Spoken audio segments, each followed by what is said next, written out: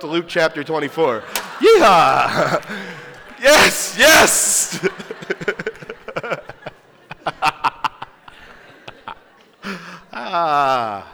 If you would open up in your Bibles to Luke chapter 24. We celebrate the second week of Advent this morning, and we will rejoice. Yes, we will rejoice. We are going to be having baptisms here in a little bit. If you have made a profession of faith in Jesus, or if today is the day that Jesus grabs a hold of your heart and you want to put your faith in him, you can come and join us in the baptismal tank. Pastor Lee will be back there. He could walk you through what baptism means to ensure that you're making a proper profession of an outward confession of an inward movement of the Spirit that's going on in your life. And man, there's no shame in you coming back there in your jeans and your shirt and your jacket. You know who I'm talking to. I ain't gonna mention no names. So if anybody wants to come back, I'd love to see you. So I say it every year. I'm gonna say it again this year. Christmas is my favorite time of year. Anybody feel me on that? Anybody? Yeah? All right, good. I love it. It's my favorite church season. And it's not like there's some kind of competition. It's not like I pit Christmas against Easter, right? You know, it's not like they're fighting against each other. You can't go wrong with either. So if that one's your favorite, that's cool too. You don't have to choose. You can love them both. But people love Christmas for a variety of reasons. I love Christmas songs. I love them. I listen to Christmas music. I don't understand people that complain about Christmas music playing in the stores when they go shopping. Well, what else do you want to be listening to? The other garbage that they're pumping out the other 11 months of the year? Come on, man. You get a freebie. They're playing music about Jesus, or you walking through the mall. Come on now with that. So, I love it. I love Christmas songs. I love that they're theologically rich. I love that we are joining, literally, our brothers and sisters around the world. Literally, this is not figurative. This morning, we were singing the same songs that people everywhere in Africa, in Asia, in South America, that they were singing this morning. They may have been singing in a different language. They may have had a different pigmentation to their skin, but it doesn't matter. We were singing the same songs and praising the same Savior with them this morning. Who couldn't get excited about that? And not only that, but we're singing the same songs that people have sung for hundreds and hundreds of years. So we're building into a generational thing that has just continued. And we get to be a part of that here this morning. I love it. Not only that, but these songs that have been sung for hundreds of years, man, they are so theologically rich. Take the time to think about the lyrics. Hail, incarnate deity. Man, that alone, that's Philippians 2, 1 through 11, summed up in one sentence. How cool is that? Another thing I love about Christmas is all the decorations, for a couple of reasons. First of all, everywhere you go that has Christmas decorations, you can literally be reminded that there was a Savior that was born in Bethlehem. Another one is most Christian decorations, we've taken the meaning out of them. A lot of us don't know what they meant, why we have a wreath, why we have a tree. That might be a good Advent series one day. But those things were rich with Christological tradition that pointed to Jesus. I love it. I think the biggest reason that Christmas is such a magical time is it's a season of stories. When people love stories. There is this channel that every day plays a Christmas movie during December because people love stories. From Christmas Eve at 6 p.m. until Christmas at 6 p.m., I know it well. They play the Christmas story, and I know it well because I've looked like Ralphie since I was like 12, and I still do. Yes, I know I look like Ralphie. You could point it out. It's all good, but man, people watch it. I watch it like 30 times on repeat because I love stories. But stories are such a part of this year. And as a Christian, it's my favorite time because it's not just celebrating stories, it's celebrating the story. You see, the Bible is not a book that consists of a bunch of stories about a bunch of heroes and a bunch of good moral lessons to learn along the way. The Bible is one story about one hero who performed the greatest act of love of all time, and through his love, we can be with him and be transformed into his likeness. That's quite a story. What I want to show you this morning is the Bible was never intended to be a bunch of disconnected stories. It's pointing to the bigger story. And as a result, our lives were never supposed to be a bunch of disconnected, fragmented stories. Just like the Bible is one book telling one story about one hero in Christ, we no longer live to ourselves, but we live for Christ. And our lives are not supposed to be fragmented. They are supposed to be a breathing example that shows the world that a hero has been born in Bethlehem. Look, I'm going to break it down to you. I'm just telling you now, I'm going to let my freak flag fly this morning. So the world is looking for a hero, all right? Half the movies that come out right now are superhero fantasies for adults. And a bunch of adult men go and watch a bunch of adult men in tights pretending to have magical powers. Grown men. While denying the true superhero. Come on with that, man. And it rakes in millions. And we have a warrior who was born and proclaimed war on Christmas. This is war that was proclaimed that first Christmas morning. And he lived a life of a hero, and he died the death of a hero. He could have just walked off that cross at any point. He could have literally just said, I'm tired of hanging here. I don't want to do this anymore. But instead, he did what no hero could do. He conquered the ultimate super villains, sin, death, and Satan. And instead of walking off that cross, he decided that he just didn't want to be dead anymore. Name me a hero that can do that. And then he walked out of death as the true warrior. That's our hero.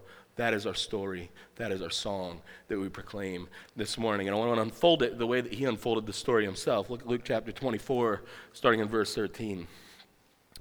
From that very day, the two of them were going to a village named Emmaus, about 7 miles from Jerusalem, and they were talking with each other about all the things that had happened. And while they were walking and discussing together, Jesus himself, now this is after the resurrection, mind you, and they didn't recognize that it was him, he drew near and he went with them, but their eyes were kept from recognizing him. And he said to them, what's this conversation you guys are having as you walk? And they were stood looking sad. Then one of them, named Cleopas, answered, are you the only visitor? This might be the dumbest question in the Bible. Are you the only visitor to Jerusalem who does not know the things that happened to you in these days? And he said to them, what things? I love how Jesus just put people on. He was just like, tell me about it. I want to know these things you speak of.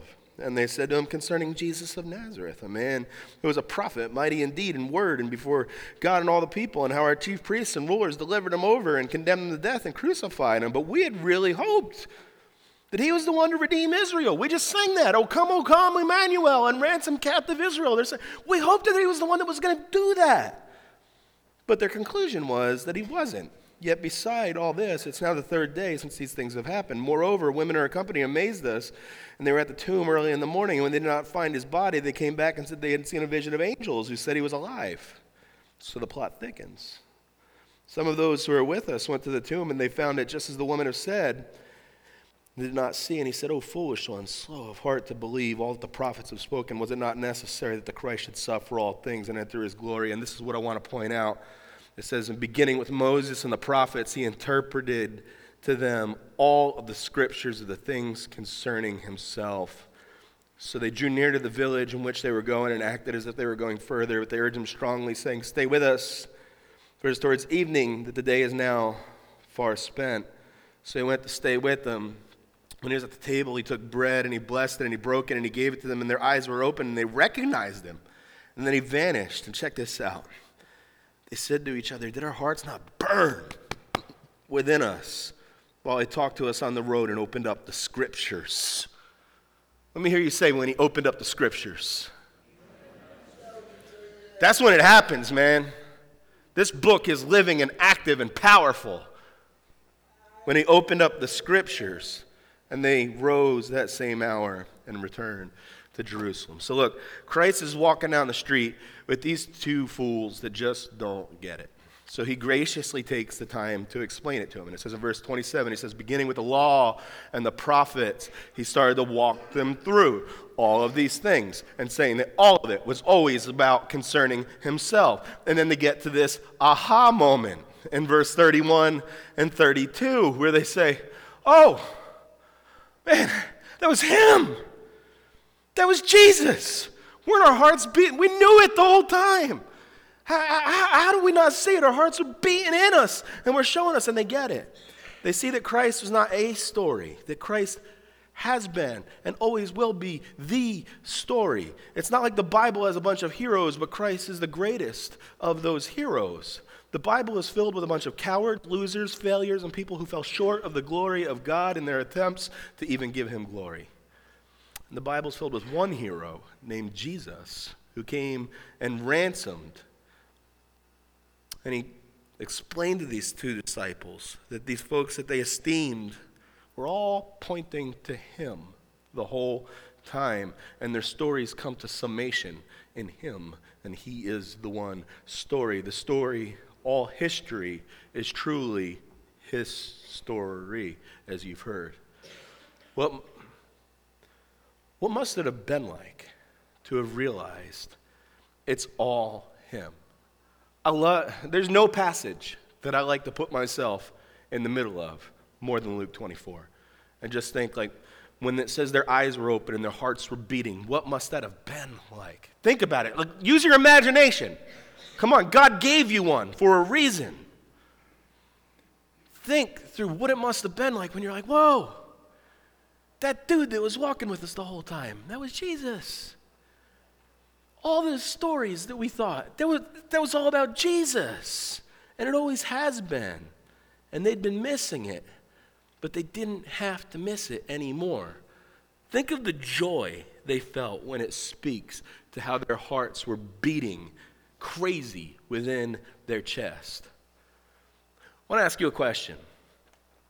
When's the last thing that made your heart burn in your chest like that? A new car? New home, some hot chick on your arm. How long did that last? You know? You still make my heart burn, baby. I'm not. That was a bad example. That's why I don't go off the script. So we'll go back to the car and the house. Forget about the fly woman on your arm, because she's still right there. Whew. I'm glad I corrected that before I got home. But when is the last time you felt that alive? Just like these two didn't have to miss it anymore, guess what? You don't have to miss it. You know that feeling that Luke describes of a heart beating inside of your chest? That's how you know that you're alive. I'm going to be real with you. If something is not making you alive, it's making you dead. And that's truth. That's truth. You could take that to the bank. Inside and eternally. And I don't want to be dead no more. Let me hear you say, I don't want to be dead no more. I don't care if you don't like the grammar. I don't want to be dead no more. Anyone feel me on that? Anyone? Can I get an amen? Anyone feel me on that? All right. Well, then, why do most people who claim Christ live for things that don't bring life if you don't want to be dead no more? We could sit in the church on Sunday and say we don't want to be dead no more, and then go out and live for things that bring death all week that don't make sense. That's hypocrisy, and it's filled in the church. But let me continue. The story continues. I'm a little fired up. I'm sorry. The Apostle John picks up this story, and he tells you just how old school this story really is. If you flip just over another page to John 1, it says, in the beginning was the Word, and the Word was with God, and the Word was God. And in the beginning with God. All things are made through him, and without him, nothing that was made. In him was life, and the life was the light of men, and the light shines in the darkness, and the darkness has not overcome it. The true light, down to verse 9, which gives light to everyone, was coming into the world. He was in the world. The world was made through him, yet the world did not know him. He came to his own, yet his people did not receive him. But to all who receive him and believed in his name, he gave the right. This is talking to you. He gave you the right to be called children of God if you believe in his name. Does that not make you feel alive this morning? Who were born not of blood, nor the will of the flesh, nor the will of man, but of God. And the Word became flesh and dwelt among us, and we've seen his glory, glory of the only Son from the Father, full of grace and truth. So John takes us on a voyage, and he takes the story a step further, and he talks about this one called the Word. And he says that the Word is God. The Word was coming from God. The Word has always been with God. So this Word that's coming into the world, make no mistake about it. I don't care what the Jehovah's Witness that knocks on your door might tell you. That Word has always been God. And he was going to come and take the Word, the inspired story, and he was going to wrap flesh on it. And it happened in a manger that first Christmas morning. That's when the Word became flesh. That's when the story put on a meat suit and dwelt amongst us. So I want to just give you a little bit of idea of what Jesus did. I'm going to take you on a tour. I'm going to walk through the whole Old Testament in 5 minutes and show you what Jesus did to the disciples on the road to Nazareth as he was walking with them in Luke 24, and show you how he's always been the story. So from Genesis, the story became flesh. In Genesis 3:15, it says that there would become one. This is after the curse had come into the world, and it says that this one would be born the seed of a woman, and he would crush the wicked serpent. And the serpent would bruise his heel, but he would crush his head and mortally wound him forever. He came into the world on Christmas, when the Son of God put on flesh and came to ransom a bunch of rebels. In the law, the story became flesh. Deuteronomy 18:18 says that there's a prophet, this is Moses speaking, like me, who's going to arise. And what he means is greater than me, and he's going to come. You're looking at me, and he's saying, no, don't look at me. There's going to come one into the world who's going to be far greater than me. That happened on Christmas. That's when that prophet was born. I remember when I was saved, like 2 weeks. I was sitting in a rehab. I was still kicking like Bruce Lee. And, man, I'm trying to witness to a Muslim. And he took that verse and he twisted me like a pretzel. And he told me that verse was talking about the coming of Muhammad. I didn't like the way that felt. I didn't like being able to not be able to defend my Savior or my Bible. So I went and studied that book. And you know what I learned? That's not talking about Muhammad. Muhammad's dead. Go to a tomb. His bones are in there. And on top of that, he was a murderer and a terrorist. All right, let's just be real. That's who Muhammad was. Muhammad was not great. Muhammad was not somebody to be worshipped, and I would take a bullet for that any day. Muhammad was not the prophet. He's a dead liar. Moses was talking about Jesus, and the greater than prophet that he predicted would arrive was born on Christmas. And the prophets, the Word became flesh. Isaiah 9:6, it tells us that there was this child that would be born. He would be given to us. The government of the world, meaning all of the kingdoms, would rest on his shoulders. They predicted that the child would come and enter the story, and this child would take the broken kingdom that we're living in right now, and he would begin to make right that which was broken by sin, and the child entered the story on Christmas. In the poetic books, guess what? The story became flesh. Psalm 110:1 says, sit at my right hand of the Father until you go and make all of my enemies a footstool that will be underneath my feet. David predicted that the one who sat at the right hand of the Father would come and subject everything to God's dominion again. He left his Father's side that first Christmas morning. And he began a dominion that will someday will take all that is broken and wrong, all that is hurting and pain. Anybody been hurting and painful? Man, I'm just going to be real with you. I've had one of the hardest weeks of my life. I don't have tears to cry anymore. I probably still do because they're coming out. My tear ducts, man, they've just been filled all week long.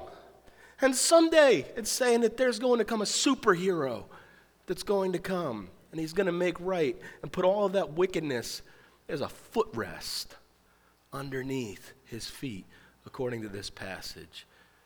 Listen, folks, to have dominion, you need to have a king, and that king was born Christmas morning. Think about that word footstool. You know what that's saying? That thing that you think that you'll never get through, that thing that you think is going to defeat you, that thing that's beating you up right now, that thing that you got, that sin that you can't master, it's going to be a footrest for Jesus when it comes back. That's what that word means in the Hebrew. It means he's going to kick his feet up on that, and he's going to be lounging because he's already defeated it, and the work has already been done on the cross. The hard work's been done. The rest of the story is just being written, folks. Even in the last book of the Old Testament. Oh, I missed one. The historical books. I didn't want you to think that they didn't speak of the story that would come and become flesh. Esther speaks of a ruler who left her earthly palace to come to the rescue of her people. Our Savior is a hero who left the only true palace, the heavenly palace, the real palace, to come and rescue a people that didn't deserve it. Esther thought she was coming to save and rescue her kin. Jesus was rescuing those who spit on him and mocked him and beat him and nailed him to a cross and rebelled against him since the beginning of humanity. And that happened on the first Christmas morning. And in the last book of the Old Testament, just so you know that Luke 24 is accurate, Malachi speaks of a storyteller that would come on the scene. And according to that story, that he's going to set everything in motion. And then the Old Testament suddenly ends. It's over. You turn over one page from Malachi, then it's the book of Matthew. And guess what? The very next thing that happens is the story is arriving on the scene when we turn the page. Literally, I could have just gone on for hours. But just like Luke said in Luke 24, I was just able to show you from the law, the major prophets, the minor prophets, the historical books, wisdom literature, the poetic books, how the word put on flesh and how the story became consummated on that first Christmas morning. And it all started on Christmas. So I want to give you some application before we go and baptize some people. I'm going to hit hard.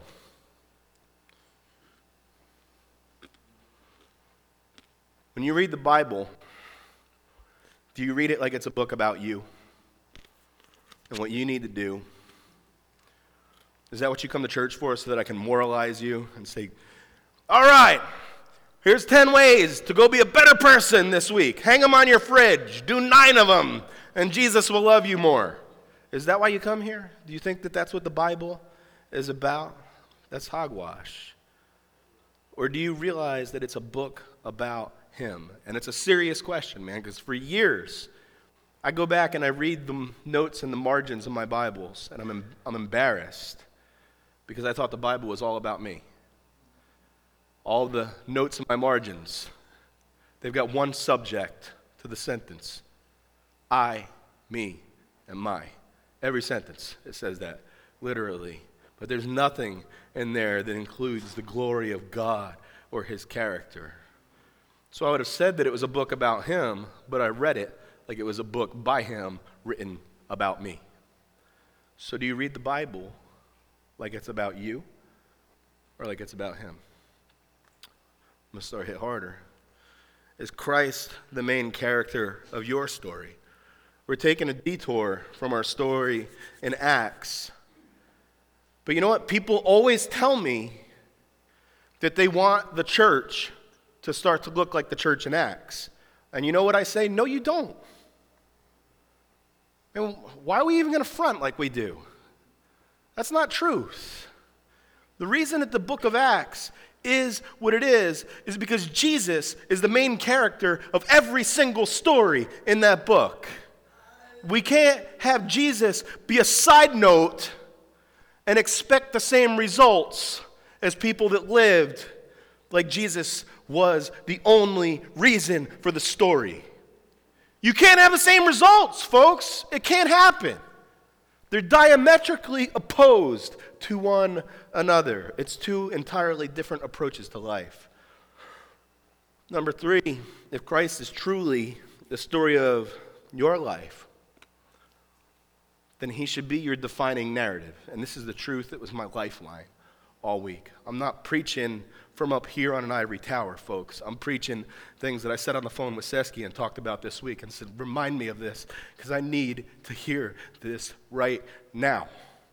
I sat on the phone with several of you this week and I said I need to be reminded that Christ is the narrative, the defining narrative of my story. You should have no other narrative that defines you. If you have another narrative that defines you, that is the same as you shall have no other gods before me, because that other narrative is another God that you have before you. So let not singleness, let not pain, let not suffering, let not success, let not ambition be your narrative. If he is your narrative, he is your story. This is my story. This is my song. Praising my Savior all the day long. Amen? All right, now let's head to where you can hear all those things and say, all right, that's cool. I'm going to live like Christ is my story. I'm going to give you something practical. Does your bank statement show that Christ is your story? You know what? I've always been the pastor that's been afraid to talk about money. I've always worried, like, hey, if I hit hard on loot this week, that's going to be the week that a visitor shows up and be like, oh, that's just one of them money-grubbing pastors. You know what? If some fool thinks that, I don't care. I'm tired of pandering to caring about that. Because you know what? I'm not. And I know my heart's clean. I'm not driving no fancy cars. I don't get a big paycheck. So I don't want your money.